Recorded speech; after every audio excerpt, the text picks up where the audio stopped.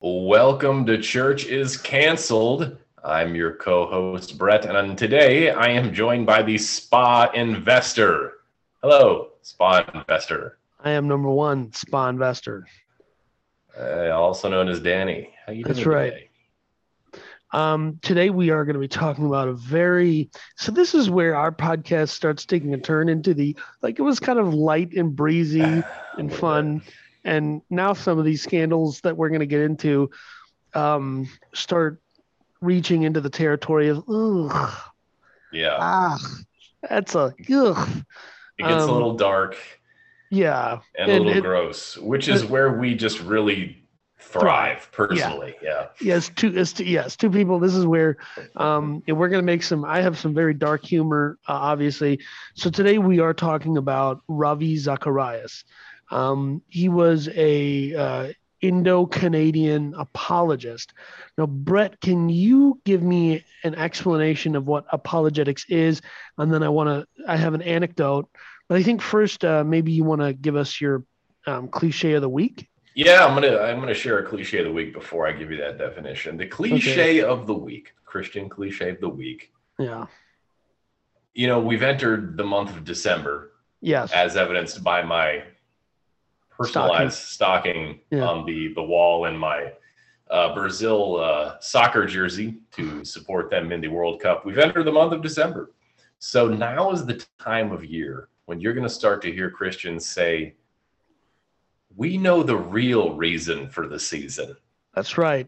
It's the not because real reason for the season. It's not about presents, Spa Investor. That's right. Okay? It's not about Christmas trees. It's not about lights. It's about Toyotathon. Or Honda Day. I don't know. It depends on your denomination and theology. The real reason for the season, this one I just think is funny when Christians say it, because they're saying, oh, we know Jesus. Yeah. Jesus is the real reason for the season. Yeah. And they have absolutely no knowledge that Jesus was likely born sometime in the springtime, not at all in the winter. This is clearly evidenced by some things that were going on in the Bible. Yeah, I when the wise men go to visit him. I think there are secular academics who would actually say it's very possible that the Christ was born in the latter months of the year, but it doesn't matter. Here's what I love about this time of year, though, right? And this is what Christians need to get back to. This is winter solstice, and it's common understanding amongst Christians. That's how it all started. That we took what was a pagan tradition, the tree and Easter, the eggs and the rabbits and all that stuff, and we just took them and we adopted them and said these are ours now. Yeah, and that's how I believe Christians should operate in every sector of society. Like I wasn't kidding. In the coming years, Christians should be like, no, Toyotathon's ours now, right? We invented that. That's ours, right? In the Bible, it speaks of one Accord, Honda Accord. That's ours. Yes. Yeah. A message. Toyota has recently brought back a famed nameplate, the Crown, right? So, Crown of Thorns, Jesus, it's all ours. All of this is ours now. That's all I'm saying. Okay. That's how you dominate a culture. You say, this is ours, right? Twerking, ours. Yeah, we definitely do need to take twerking. Yeah. That needs to happen. But yeah, the reason for the season, that one bothers me. That one gets me. The real reason for the season should be that we just take everything over. But here's the thing. For that reason, I enjoy that phrase, because the reason for the season, Christians were going to appropriate. It doesn't matter what. Oh, you have the Hindu holiday festival of lights. That's ours now.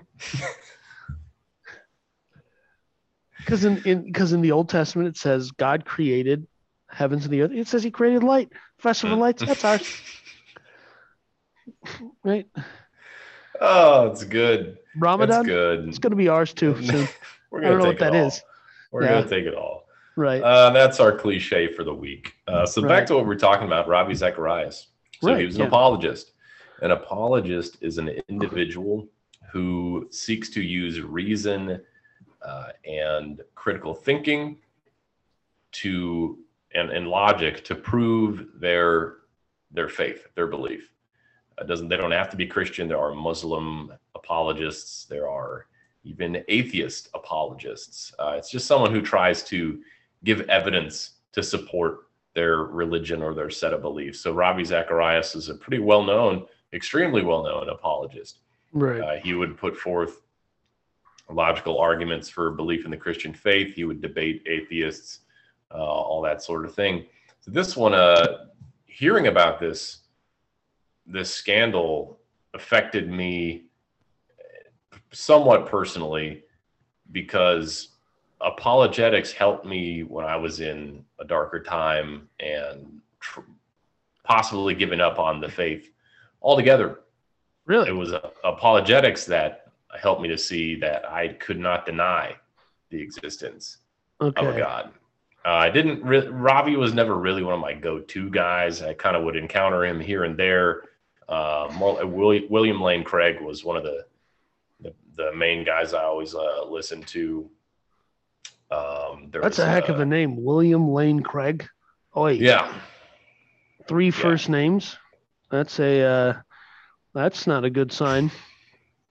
And actually, we'll get to later. William Lane Craig is one of the apologists who stepped forward and signed a statement asking specific members of the Ravi Zacharias International Ministries team to formally repent and apologize for not addressing better what they may or may not have even known was going on with Ravi. Right. Which was what, Danny? What was he doing?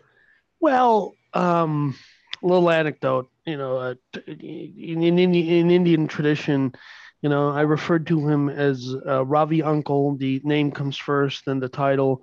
And I was visiting him once in Atlanta, and he earlier in the day he had said, "Today you're going to become a man," and I didn't really. I was 14 at the time. I didn't quite understand that, and he took me over to his Touch of Eden spa.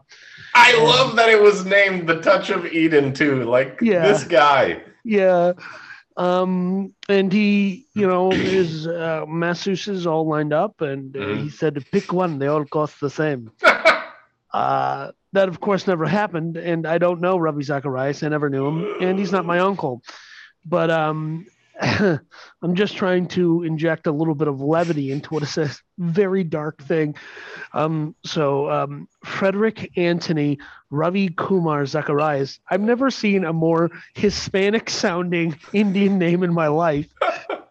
Yeah, there's too many names, bro. But he cut himself down to Ravi Zacharias, which is interesting. But there's several accusations here, and an internal investigation suggests that these accusations are credible, and the accusations are that he was using women at his at these various facilities that he owned, these spas, massage places, for tickle party favors, and also the part of the story that where I go, okay, that's not that.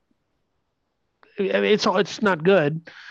But then he was also paying for tuition and housing for women in foreign countries, where he was using ministry funds and ministry resources to buy them homes and to basically keep them. He was helping them. He was doing ministry. Well, somebody was ministering to somebody. I don't know how one would quantify what's happening, but and that part of it to me is devious enough that I kind of like. I like, if you just kind of can forget that there's a victim here. I go, oh, I like that he used ministry money to buy real estate. I think that's cool. I think that part was cool. Like bought foreign real estate, but he was a spa investor. He was an investor. I mean, and then there's I don't want to forget this. So I'm just going to say it now. The part of it that made me go, oh, that's gross, is not even any of this stuff. Okay. It's that he would pray with some of these women afterwards, and he would say, and this is their account of events. I don't know if it's true or not, but I'm just assuming it is. Particularly the young lady. There was a young lady in Thailand who he was putting through college, like nursing school or something, and he would visit Thailand, and she would perform acts on him that he requested or what have you. Services. And he would pray with her and say, this is God rewarding me for a life of service. And he would pray with them. And it was that part to me is like, listen, if you want to be a sexual deviant, I have less judgment on you than when you're a sexual deviant. And then on top of that, you try to spiritualize your, like, dude, if you're just a horny guy, just be like, I'm a horny old man, touch my pee-pee. Right. Like that's less offensive to me than being like, no, this is God rewarding me. Like, listen, I think that's going to offend God in so many more ways than just being like, yeah, I'm a horny guy. What do you want me to like? And this is, and I'll say this much about what in regards to, kind of rewinding here a bit, but in regards to apologetics, I kind of don't care for it. And the reason I would say that is, I shouldn't say I don't care for it. I don't think it serves the purpose apologists believe it serves. And the reason I would say why not? Here's why. When I've seen people who have had a radical conversion to the Christian faith, it has rarely been the academic arguments for Christ. And I think once you become a Christian, I think those little building blocks help you build faith and it helps you adopt it as real. But I don't think that it is the point of conversion for most people. However, I think it is used, apologetics is used by, seminary hopefuls, 19-year-old undergrad seminary hopeful neckbeards who just want to defeat people in internet arguments or the effect of that, whatever. I mean, the effective version of that in real life is like, I just want to say, I want to prove you right. I want to have a cudgel to bash you over the head. And the reality is, I've watched one particular case I'm thinking of, a friend who we used to watch MMA fights with.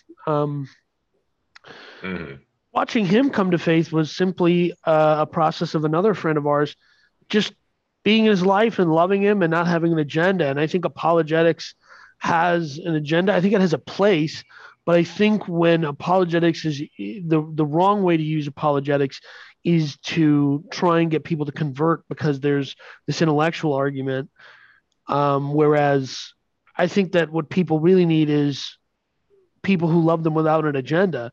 And if you love people with the agenda of trying to get them to convert, you'll not only rage quit on the conversion, you'll just not be a good friend to them. And then they're going to be like, so this guy was only here to try to get me to convert to his weird deal, and then I didn't do it, and then he's gone. So I see what you're saying. I think apologetics is useful, like you said, as a strengthening tool for people who already believe. But I think it may be a good way to convert certain people. I don't know that, the way that I always thought of it was like atheists. Yeah. We're not going to convert atheists by having them read the Bible because they don't want to. Well, it's not just they don't believe that anything in there is real or Correct. that it matters, right? Yeah. So you're not going to be able to use arguments. You're not going to be able to use any evidence from the Bible.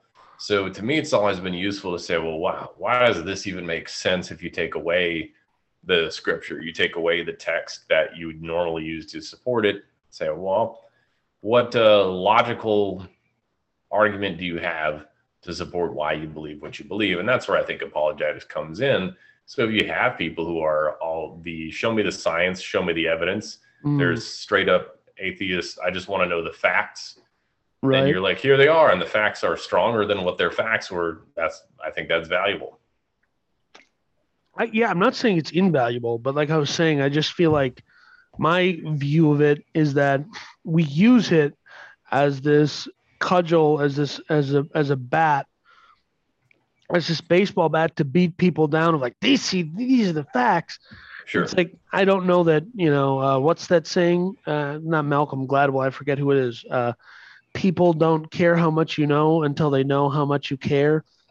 I know we already had our cliche. I was gonna say that's gonna be my next cliche. Yeah, oopsie. Well, we'll put that in later. I mean, we'll discuss that. But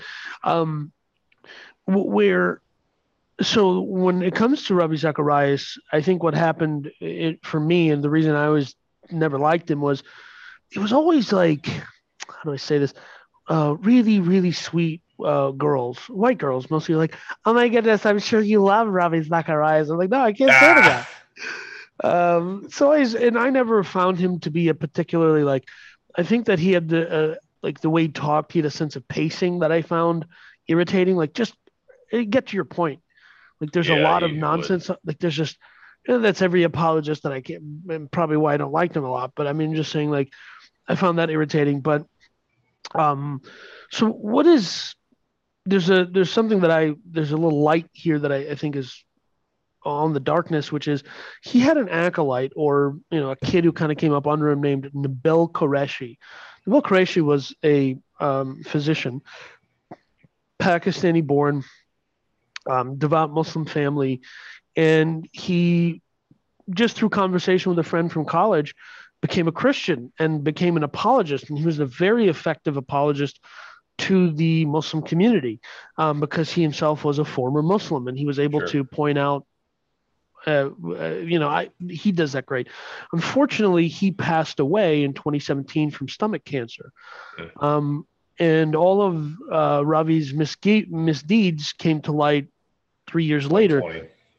And the silver lining, in my view, was he didn't have to watch this, right? Like, because he probably, at the very least, becoming a Christian as a Pakistani from a devout Muslim family, I can't imagine it strengthens your relationship with your parents. My assumption is it's going to make it worse, right? Yeah, or just terminate it. Yeah, and and that he was able to find an uncle in many ways of someone whose culture was similar enough and understood what he was going to go through. And, I know that he referred to him as his uncle. And I thought it sucks that he got stomach cancer and died. I'm not saying that's good. I'm just saying, thank goodness because I don't know about you, but if that's everything that I had gone through, and then the guy that I looked up to turned out to be a complete scumbag, I would be like, uh-oh. Like, and then how do you go back to your family, like, and then be like, yeah, sorry, I guess right? Because it's like if some Islamic cleric took on a 10-year-old, wife, it's not like that. That's not a problem for them, but this is weird. It's hard. It's hard, but it doesn't. I don't think it invalidates. Just like all these other scandals you've looked at. Right? Does it completely invalidate the work that he done and the lives that he affected? I don't think so. Back to more on the scandal, though. Right. To get more down into the darkness. So there. The way this all started is there was I think there's one massage therapist who came forward after he passed away because she was like, wait, no one. She thought other people had just like come forward and said something, and no one did. So she got a lawyer who is an atheist lawyer. I think it's important to point that out. Right. And they had over 50 witnesses, I guess, step forward to corroborate some of these allegations. Oopsie daisy. Some of the allegations are that he touched these massage therapists without consent. Right. He would ask for sexual favors. Correct. He would thwack it in front of them and ask for nudes. Yeah. They found over 200 contacts in his mobile devices for massage therapists. So he would do a Louis C.K. and a John Crist. He did both. He did both of those. That's an oops right there, my boy. Both. Over 200 contacts. To me, this signal, that level of excess signals a deeper issue. Right. That I think, especially at that level of authority and leadership in the church. Well, I mean, I wouldn't say he's not a leader in the church. He's a leader in parachurch, to be more specific. Parachurch, sure. Right. Not with any specific institution. He had his own ministry, but right. That level of influence, I think you have people who feel like they can't reach out for help. Like, this guy just needed to be going to like meetings or something. He needed to have a therapist. He needed to be working this out. That 200 different massage therapists, you're flying all over the world to get it yanked. Yeah. You need to do something about this. That's just the level of. Well, and then the atheist attorney self-published a book, and in it he dove deeper into Mr. Zacharias, and it turns out that he had lied several times about his credentials, about having PhDs he didn't have, and that's no good. Don't do that. It's not that hard. It's true and not true, that allegation, because he had honorary degrees, honorary PhDs. Listen, it's not the same thing. It's not the same thing as having earned a PhD in something. As someone who has a doctorate in Americology, a field of study that I pioneered, I'm offended. And it's true that no institution recognizes my work. That is neither here nor there. I've done the work, and so I find it offensive when people like Ravi Zacharias pretend to have credentials they don't have. I worked hard to fake these credentials. Okay, I've written not one, not two, but 3 books, and have another one on the way. Where can you find those books if you're interested? You can go to throwmolotov.com. Most of them are up there, and they're also on Amazon. You can just look up Dr. D. Bombay, Ending Fat Phobia, Ending Hate Speech, Ending Toxic Masculinity are the 3 that are out right now, and we have a forthcoming one as well. Might be out by the time this is out, called Everything is Fake. These are, this is my life's work here in many ways. But no, getting back to this thing was like, I wonder how much of this, and this is a phenomenon I've witnessed, or I've recognized, not just in Christian apologetics or church or ministry. It's across the board. Is how many people are able to rise to extraordinary levels based on nothing. And we know Mark Driscoll. For example, one we already covered. And Mark Driscoll has a deep understanding of the Bible. I might not agree with it, but he has a deep understanding of the Bible, right? But no formal training. Of course, the guy didn't go to seminary. He didn't have a Bible degree from a university, I don't think. No, I don't think so. And that to me is irrelevant. But what I mean is, like, this has nothing to do with church or anything. But recently there was the FTX scandal, which is a financial scandal. But the reason I bring that up is there are people out there building things they're building houses on sand. And they're getting away with it. And to me, as someone who wants to build things. But the waves always come, spa investor. They always come to wash away that foundation of sand. Yeah, and that is something to me that when there's a particular entrepreneur you and I know, right? And yes. And he's built his life on a beach of sand. Yeah, but I find it fascinating. I find it fascinating to watch. He's, to see this kind of thing. But what I find fascinating about this particular case is that he got to die before any of this, before he had to face the music. Like, he was in his 70s. Do you happen to know what he passed from? No, I don't. Okay. His wife said he was on a lot of medication and was having hallucinations and things. Does it make it better or worse that he never confessed to anything?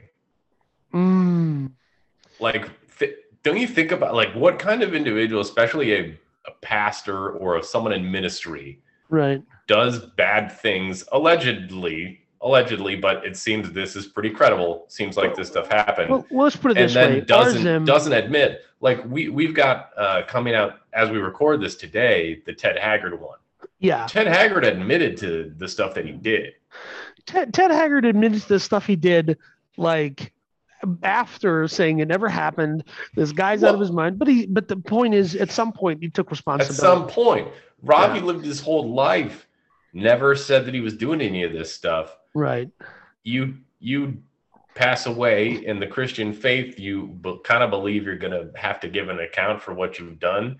Imagine being someone who started a massive ministry like that. Well, how's that conversation going to go?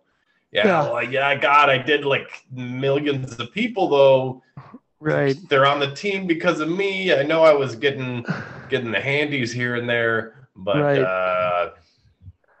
That is a interesting conversation, and this is where I think like authenticity matters. This is where I think like being truthful and straightforward about whatever it is you're quote unquote struggling with. But true. I think that struggle. Because we all have things where we all have issues where we fall short of God's highest plan for us, and I think that if we can just have some honesty, and to me, it's like, I don't know that you need to necessarily be public with it unless you have a public ministry, and in which case I think you might have to be. Yeah. I think the fact that he got away scot-free, like without having to face the music, but then his daughter who runs the ministry had to shut it down. She rebranded it. But I don't think it's ever going to be what it was before, because she rebranded it and called it Encounter. Oh God, I love it. Yeah. The Touch of Eden. We're getting rebranded to Encounter. Imagine how all those women who had all those encounters feel. Encounter, Touch of Eden. Our new ministry lets you encounter the touch of Eden. Geez, I think this is maybe a good point to introduce our sponsor for this episode. Oh my goodness. We have been blessed over here at Churches Canceled. Always are. That, and with our partner, Allpod Media, our production partner, that, they're able to bring us such amazing sponsors today. Wow. This is real special. Gift of Gold. Wow. Our sponsor for today is a unique gold gifting business opportunity that gives you the ability to earn real gold simply by giving gold. I don't know what is more Christian than giving gold. This is God's money. This is how people in the gold industry refer to gold. It's God's money because God made gold. This is an incredible business that includes an industry disrupting pass up affiliate sales model. You can build wealth just by giving gold with Gift of Gold. Now, if you give the gold with Gift of Gold. What's that? Where do you get the gold from to give the gold? Gift of Gold. Where you have to buy the gold to give the gold? That's correct. And then someone else gives you gold. Oh. Yeah. Okay. It's a gold gifting affiliate program. Now, Brett, stop saying in the chat that this is a Ponzi scheme and we should do that because they're paying us money. Is it shaped like this? That is their industry disrupting pass up affiliate sales model. Okay. Shaped like a triangle. Okay. Yes, maybe not. You can go to Gift of Gold today, and when you get started by using promo code canceled, you get 10% off the initial affiliate program cost, which is $100,000. So don't worry, they're going to help you get credit and do all that sort of stuff to get going. But it's all financed through FTX, so that's correct. Actually, no problem. I don't know why you said that like it's a joke. Just because FTX is in receivership at this time doesn't mean that it doesn't work. But that is our sponsor for today. I think it's incredible. Awesome. Really blessed to have Gift of Gold. That's right. Oh, I just got a text message from them. It is no longer giftofgold.com. They are now giftofgold.ru. So you have to go to giftofgold.ru. Okay. Yeah, they had apparently some issues with their servers. So giftofgold.ru. You got that text in Cyrillic. Yeah, it was in Cyrillic. We're from Minnesota. There's lots of Russians. So it's completely understandable and explainable. Absolutely. Danny, I just want to comment. I did the math there quick in my head, which took several minutes. Yeah. What a blessing, as we said, to have Gift of Gold as a sponsor. The 10% off discount of the $100,000, which is not even that big of a startup fee for gifting gold. 10% off, that's $10,000. That's a deep discount. I don't know of any other place you could find a discount that deep. I mean, we literally are putting $10,000 in your pocket, basically, if you look at it from perspective that's conducive to that conclusion. So, like I said, a blessing. I would agree. Yeah. I don't have too much more to say about Ravi. There was one thing we didn't cover yet. His lawsuit relationship with this woman, Lori Ann Thompson, this Canadian woman, who he supposedly met her and her husband at a gathering conference or something. Yeah, conference they did, and they got involved in a sexting type relationship, where he would ask for photos and there was phone sex and all this. Can I just interject something here? I consider myself a prolifically heterosexual individual. I don't get it. Can someone explain this? Like, what is the point of getting on the phone? Like, I don't get it. Like, there's better things. Never been in a long distance relationship. Okay. Well, I've never been in any relationship that lasts more than 2 months.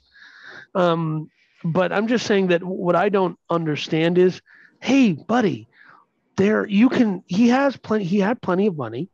You can just go buy a separate phone, a separate device. And he had multiple. He did? He did. One of the articles I was reading specifically said that he would get additional cell phones that he would not bill under his ministry's budget. See? Indian smarts there. Right. I'm just saying there is plentiful. This is a problem for our society, but this is just a reality. There's plenty of free smut on the internet. Yes. I don't understand what's interesting about here's a married woman or a woman that you know personally where you could what's the point of seeing her nipple when you can just go see any old nipple on the internet and gratify yourself that way? Whereas why involve this person? It's like if they just found out that he was a dirty old man with an iPhone full of porno. No, like it's sad. It's still a problem. We're still going to have the conversation about it, but I think it's less of an issue if it's like here's a married woman and he pressured her to send nudes to him, which I don't. That's what she says. Yeah, and she says that she was pressured, and she's of course now the victim, even though what she was doing, and she was married to a guy who was also Christian, so she's cheating on her husband. Yeah, that's fine. I think he's the ultimate victim here, everyone. But of course, she says she's the victim, and they came out and they sued Ravi's ministry. Yeah, they were trying to get like $5 million out of him originally. I think they settled for $250,000 because he countersued. Can I tell you something? How pissed are you if you're that husband?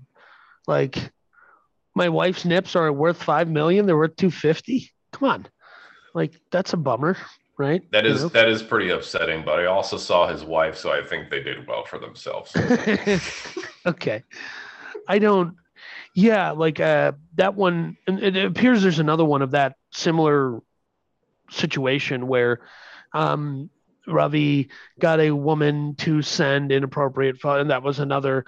But it turns out that, as in the course of the investigation, because Arzim brought in a outside firm to investigate. Arzim's the name of his ministry. Yeah, Ravi Zacharias International Ministry. At this point, do we have to say international anymore? Isn't everything? I mean, yes, it's all international. Like, why are we saying this? But what I found not perplexing, but like this is now becoming a theme in our podcast. Guys getting other people to sign, NDAs, like non-disclosure agreements, which again, I'm just going to continue to point this out because every time this comes up, I have to point this out. It's literally in the Bible, Ravi. Okay. It's literally in the Bible, Ted. It's literally in the Bible, Mark. Everything you do in the darkness comes to the light. Okay. Which is why I'm constantly hedging with friends and family. Like, I'm trying to tell you, I am the guy you think I am. I'm also a scumbag. It's going to come out at some point. Okay, I'm not going to be. Everyone thinks you're a scumbag, anyways. Everyone knows you are what you say you are.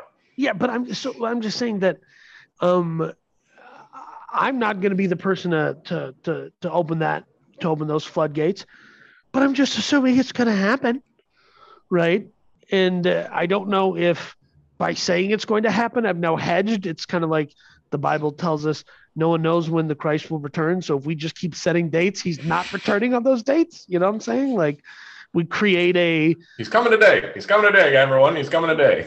And I'm just saying, like, there's a handful of things I'd like to accomplish before he arrives. So if we could avoid that scenario, I'd still like to become a crypto billionaire, even if it's for a short period of time. Nonetheless, what I'm driving at is this all comes to the light. Who are you fooling? Like, you can't watch all of these. I mean, fine, he's a little older, but he saw Jim Baker go down. He saw Jimmy Swaggart go down, right? So why do you think that you would be the arrogance it takes to believe you're going to be the exception? That is some Joel Osteen stuff right there. As far as he knows, though, I mean, he died before any of this came out. So as far as he knows, he got away with it. Well, let me ask you this question. This is a spiritual question. Do you think on the other side, whatever is on the other side of death before Christ returns, does he know? Does he know this? Like, it all blew up in his face on the way out? Who knows? Okay. Yeah, I mean, I'm still pondering your question, from before, which was, is it worse that he kind of got off scot-free? And I'm starting to think, nah. I mean, here's why. At least his wife, at least his daughter, at least the people around him didn't have to deal with him denying allegations and pretending like, because on some level he's a guy of a certain amount of authority. They don't have to pretend to his face that he's not a scumbag. Sure. They can just be like, yeah, I mean, but how much? I want to note that his wife defends him. Yeah. To this day. Correct. That was one thing I thought was interesting. None of the articles had any comment on what she had. It wasn't. I found something later in like 2021 where she was saying that it wouldn't even be possible for him to do any of these things. She never even saw a whit of evidence that any of this would have or could have occurred. I don't think that's interesting. What does she have to gain by defending him if it's all true at this point in time? That is interesting. And I mean, in many ways, for people who are in a traditional marriage, like they had what would from the outward seem like a traditional marriage. You didn't have a job or career outside of the home. Your husband's legacy is your legacy, right? And so she's trying not to, and maybe, hey, it's just she genuinely loved the man and he was nothing but good to her.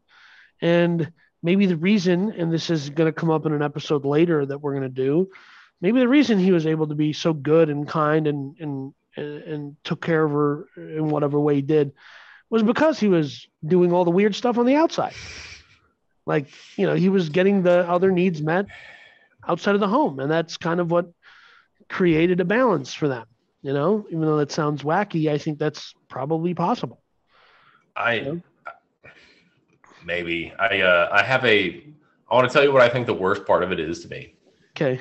You already talked about what you thought the worst part is the kind of the spiritual abuse of it, where he's exposing himself to these women and then saying, you can't tell anyone because then all the souls I've helped save will be lost to hell, or whatever he was saying to manipulate them. Or that Davis woman, I think it's Davis or whatever, that the woman that settled out of court for $250K. Mm-hmm. Thompson. Thompson. Said, apparently he said, I'm going to unalive myself if you tell people. He did threaten to that's manipulative, bro. Like, that's why I'm not condoning this behavior. I'm just saying, if you just use the internet smut, you don't have to abuse and manipulate people. It's a parasocial relationship. They don't know that you're watching. I think the worst part of all of this is the element of trafficking. There were allegations, right? So it's one thing to get a handy when you're not supposed to get a handy. That's one thing. Not supposed. Let's not start throwing. When you're married and you're Christian, you're not supposed to get a handy from anybody other than the wife. He's out here getting paid for handies, supposedly. Okay. That's never an allegation, but I'm just like, I know how things work in this realm. We know what was happening. Okay, let me just, again, you're going to continue. I just want to interject just one word, concubine. Continue. So, it's one thing to have inappropriate touching. It's another thing to have the types of allegations that were being made. There were some who said they knew they would see coming in and out of his parlors women from overseas, from Thailand and India and different places, and they kind of were there for a little bit and then not really sure what their status was or what was going on. It was known that he owned, what did he own? He owned a couple properties or maybe even massage places in Thailand. And he owned something there. I'm not sure if it was just real estate where he stayed or. I think the ministry owned homes in Thailand is what I understood. He went there a lot. We all know what happens in Thailand. We know that the tickle party industry is far less regulated. There's a lot more things that can happen, and I think the official definitely, like in Thailand, sex work and sex tourism is illegal, but that's what I understand anyway. But it's also a huge part of their economy, so they just look the other way. So that's what I understand. So, but we also know that the women who participate in these sorts of jobs are often there against their own will for whatever reason. I think it's fair to assume along the way he probably encountered a woman who had been there against her will, had been trafficked, or was doing it to feed a habit of some sort. Who knows? This is all conjecture on my part, but I think that I'm like within the realm of being probably 80% or more correct that at some point in time this happened. And then further to say that like he would pay for their housing and education and then say, if you don't give me this, you don't get funding. That is trafficking. Like that's so my definition, you're paying for it. Yeah, my definition of trafficking is a very strict definition. Well, that's not trafficking. That's paying for sex. But I mean, okay, if that's paying, aren't we all paying in some way or form? Well, yes, of course. Okay, different conversation. That's episode 9. I would say like trafficking, like if he moved people from one place to another, if he moved women from one country to another, or even went to another country and paid for services to someone who was moving women around. Yeah, that is a problem. Them. Yeah, that is a problem. Participating. Yeah, and that is a contributing to the problem. Now, they may be again conjecture on our part. Hey, it might just be as simple as you're in a country with little to no economic mobility, little to no economic diversity, so it's difficult. You don't have a ton of skills to offer people. You have no way to build those skills, and it doesn't. Listen, you don't have to be forced into it necessarily at the point of a fire, like a gun to your head, to go. Well, I was like, I can work in a Nike factory for $2 an hour, or I can give Ravi Zacharias a handy and he's going to give my family a house, and he shows up every 6 months and all I got to do is say a weird prayer with him and, give him a handy and we're all good. So like you start doing the math in your head and you start going, well, I guess I'm just yanking this old Indian dude off, and But isn't that? I mean, let's be realistic. That's kind of where And I had a friend who was a minister. He was doing ministry overseas, and he was in Cambodia. And he's probably someone with more progressive sensibilities. And he said somebody in the United States, there was a group of kids complaining at a university about a Nike factory. Mm-hmm. So Nike closed the factory and moved it. And what happened to the women who worked in the Cambodian Nike factory? Well, they turned to prostitution because that was the only other skill that they could have to offer. And yes, working conditions weren't ideal. But the reality was Nike was giving them dormitories to live in. Yes, 5 to a room, sharing a bathroom, all of that stuff. None of that meets with the Western standard of living. But right. In Cambodia, but maybe better than having to sell your body. Probably going to go with it's a little better than pitching a tent around the factory, which he said was the case. Some of the women would live in tents near the factory or near, they would live in tents, and they were providing their body and not at numbers that you would go like, these aren't Bad Baby on OnlyFans numbers. Okay. These are not. And so when we put things in, when we compare something to something, if we say the conditions are bad, for this Thai woman, the conditions are poor, that she is having to do this to Ravi Zacharias so that she has a place to live, sucks. But the alternative, I mean, this is not to excuse his behavior at all, but I mean, you got a nursing degree, you got a place to live for a couple of years, your family ate well. Yeah, so you touched an old man.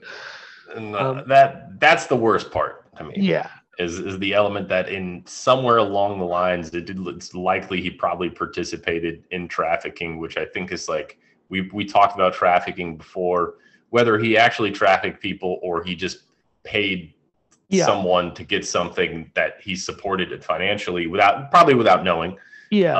I think is bad. We talked about it before. We don't think there's anybody out there, even the traffickers, who are going, yeah, what I'm doing is morally right. Yeah. This is good. Nobody. So and I consider that's myself the most detestable part. Yeah, like I consider myself to be someone who can emotionally detach from a situation and look at it objectively from a purely economic standpoint. And I still don't see a situation where I'm slamming the door on a cargo ship, on a cargo container on a cargo ship full of people going, this is fine. Right. Like, I don't, I mean, like that's I don't think anybody's doing that thinks it's cool. I do have a question though. I have a question. Yeah. So this exact situation, guy liking to go to places to get massages and get touched inappropriately, flying overseas to do it. This actually happened to someone that I met personally and knew involved in ministry in Minnesota. I'm not sure if you know. Yep. I think you know this. Yeah. You know this person. Okay. Yeah. I'm not sure if it ever came out publicly, but they. Yeah, so we don't need to say their name or anything. Yeah, I'm not going to, but they admitted to someone who I know personally what was going on with them. Now, they were not married at the time. For a portion of the time that this was happening, they were single. Mm. Is it okay, Danny, for a single man to go get massages that may end with... I mean, happily. With Yeah. With his macaroni making some cheese, is that going to be okay? Yeah. I cringed as I said that. Well, I mean, I think you had to say it though. I think it was there. This is an interesting question. I think this question we're going to have an episode about men in church and that kind of thing. I'll be pretty honest here and say that. If we look at God's design and God's plan for us, I think we're well outside of that already as a society and a culture. Sure. And I think that while it's imperfect and I think it's not cool, I think that, I think the expectation that young men or even married men for that matter, that are they're going to be perfectly celibate until marriage and I think there's now a statistic out there from 2019 that says women aged 25 to 45, about half of them will be unmarried and childless by 2030, which the inverse of that statistic says, well, the men are also single too then, right? Right.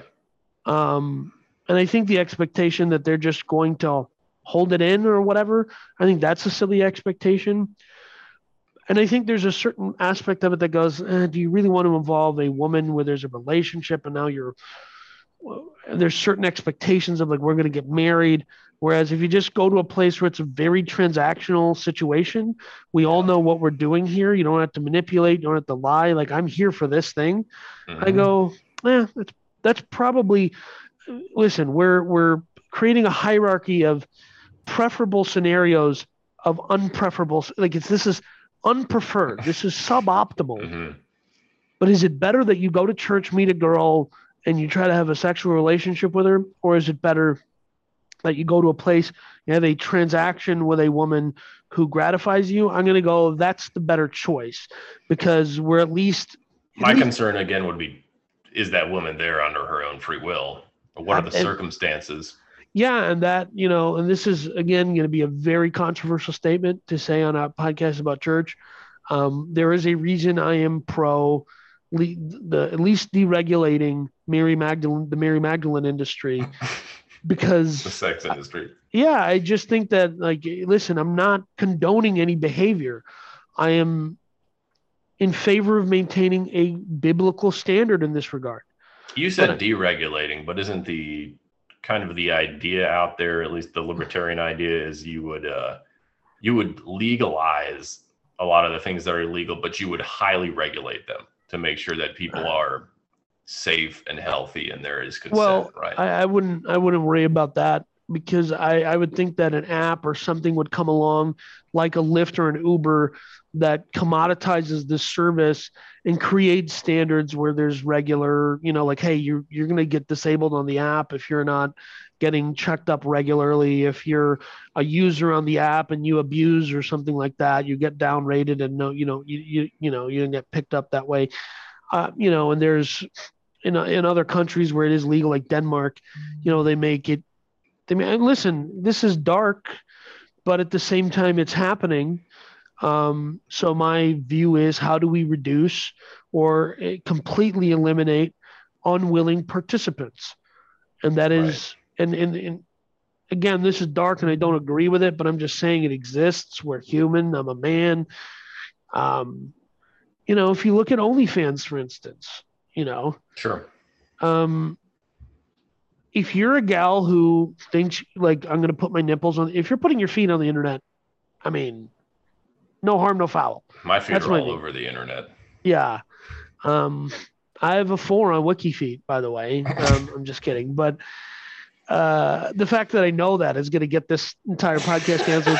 The fact that I know that the website exists is going to get this whole thing canceled. But I think that, there's this is a very unsavory topic in the church or Christian circles. And that is that there's a certain amount of pragmatism, I think. Like, let me just be honest. If I had a son, and I mean, the thing that I would tell my son is that you should wait till you're married to be with a woman.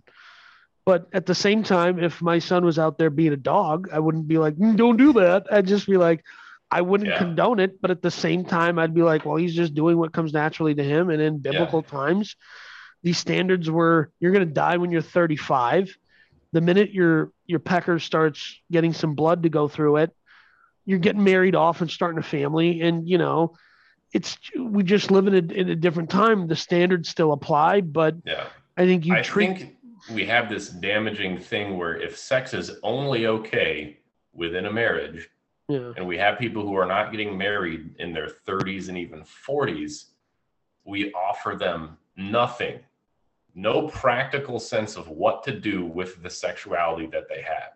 The church gives them no options, no solutions, nothing good. And I think that's damaging. I think that leads to positions where guys have 200 massage therapist contacts in their phone. Right. Because that's what you do. You go from, this is hyper negative to this is, I'm hyper into all these different damaging things. And I think that's the church has to step up and take accountability and give single people better options with their sexuality, better teaching, better care. Yeah. And the problem I think that we're going to have with that is we get into this weird territory of we're now measuring something, what is less damaging, not what is edifying to you, but what is less damaging. I think that becomes this really, I think people get like, because you have to have this weird, like, okay, is it okay to look at bikini pics and yank it? Or is it better to have like OnlyFans subscriptions and you're spending $150 a month and you're screwing up your brain's sexual chemistry, which is a real problem, which is which is really bad for you. And it's going to make it harder for you to actually get married and have a girlfriend and have a wife and have a normal relationship with that woman. Or is it simply better for you to go to a massage parlor? Or is it simply better for you to find a woman and say, yeah, we're going to we aren't going to restrain ourselves so that we can at least have something that's natural and quote unquote healthy for you, even if it's out of the context of the appropriate context of marriage, which I still hold that value. But at the same time, I'm like, I'm not trying to be gross, but I'm just saying, let's be practical. You know, men are horny and there's no like the women are too. Well, fine. They are too. I'm not saying they're not. I'm just saying that that we're in a quandary of sorts. And I think that, I have an episode on our call sheet about this, so we'll probably dive deeper into it then. But I think as the church, I think it's better if we just do exactly what we're doing now. The church says we have this standard, we're maintaining the standard, and the rest of us do whatever we want. That's the solution. I don't think the solution is for the church to say you have all these options, because you don't, right? These are suboptimal choices. And if you make them, be an adult and make them. Don't make the choices with regret. Just do them. Just whatever choice you're going to make, just make the choice. And if somebody says you should regret this choice, don't. But I think because the problem is... All right, yeah, so maybe saying the church has to come up with options like, okay, guys, for the Baptists, handies are okay, but blowies are not. For the Mormons, if you go in the back door, it's all right. Just don't go in the front. Like Mormons and Catholics. The Catholics, they're also by the back door. Yeah. Maybe we're not going to have the church say that, but at least the church could say, hey, look, we're at least going to be realistic and say that we know not all of you are going to wait until you're married. So here are some ways to have healthy relationships with other people, or there's more than one study that says more than say you're bad and you're going to hell for that. Well, that's true. No, there is more than one study that says, I think it's a British one, that says 75% of young people, unmarried young people are active. So we out here, and but I think there's a lot. You just asked the question. There's a whole ball of wax, which is why it's a separate episode. But it does pertain here, I think, in some regard. So sure. We maybe got a little off track of the Ravi Zacharias scandal. No, I don't think we did. I think that's right on track. I think asking if that is, I think it's a fair question. I think that it's I hate that this is such a complicated matter, and I hate that this dude was so gross. And again, the part of it that was gross was like, let's sit down and pray about how you just yanked me off in Thailand because I'm paying for you to go to nursing school. But I think it's a fair question to ask, and I think that it's a difficult. We're threading a difficult needle, and I don't think there is a good answer. I think there's only degrees of bad answers. Sure. So, but do you think we covered everything that was in the Ravi Zacharias scandal? So let's break it down. Yeah. And him and his brother-in-law were investors in several spas and massage parlors throughout Atlanta, which he used as a point of abuse, where he would go there and yank himself in front of and ask for sexual favors. Try to get more. Uh-huh. He used his ministry to pay for young women to get education throughout the world, and would house them and would show up at their houses and ask for favors. Oopsie daisy. Yeah. and had several phones that he did not build in the ministry, and would fill them up with hundreds of massage therapists. And was sued for sexting. Yes. Thing with this woman. Now, can you just enlighten me? What is the crime there? I mean, it's a civil lawsuit because I don't know how Canada works, but what's the crime here? Like, I have no idea. I mean, I was listening to the Ms. Thompson's victim statement. Yeah. And she included things in there like saying that she, not from Ravi, but since the time she was born and raised, she had medical, educational, physical, and environmental neglect.